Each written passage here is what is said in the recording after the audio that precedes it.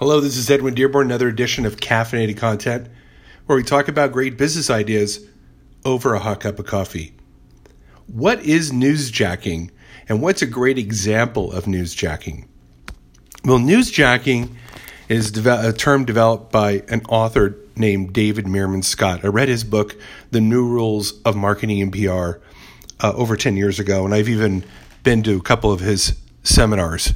Great mind, great insight. And one of the things he talks about is newsjacking, which is basically taking the hottest topics that are trending on Twitter or in the news or on social media and joining in the conversation, basically jacking that topic and jumping in with your content, your voice, in the attempts to become part of the greater discussion and thus bring attention to your brand.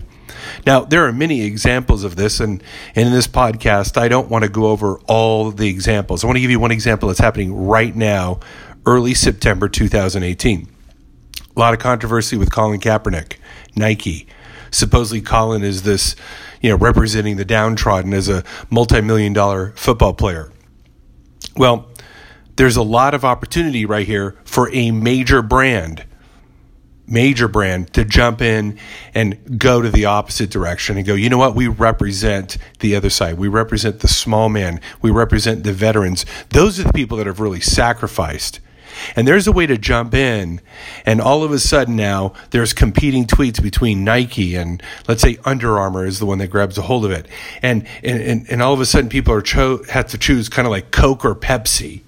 We could take that dichotomy of challenge and use it to even foster even more discussion, all with the purpose to drive more attention, more eyeballs, more voices about our brand. And when you get more eyeballs looking at your brand, you get more eyeballs talking about your brand, you get more eyeballs or more fingers Googling your brand. That is going to turn into sales. That is going to turn into revenue. That is going to turn into long-term customer. That's going to turn into brand equity.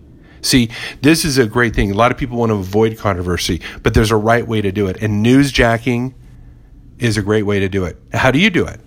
Believe me, there's something occurring in your environment, in your niche, in your industry that's very topical, and you could jump in as the expert speaker.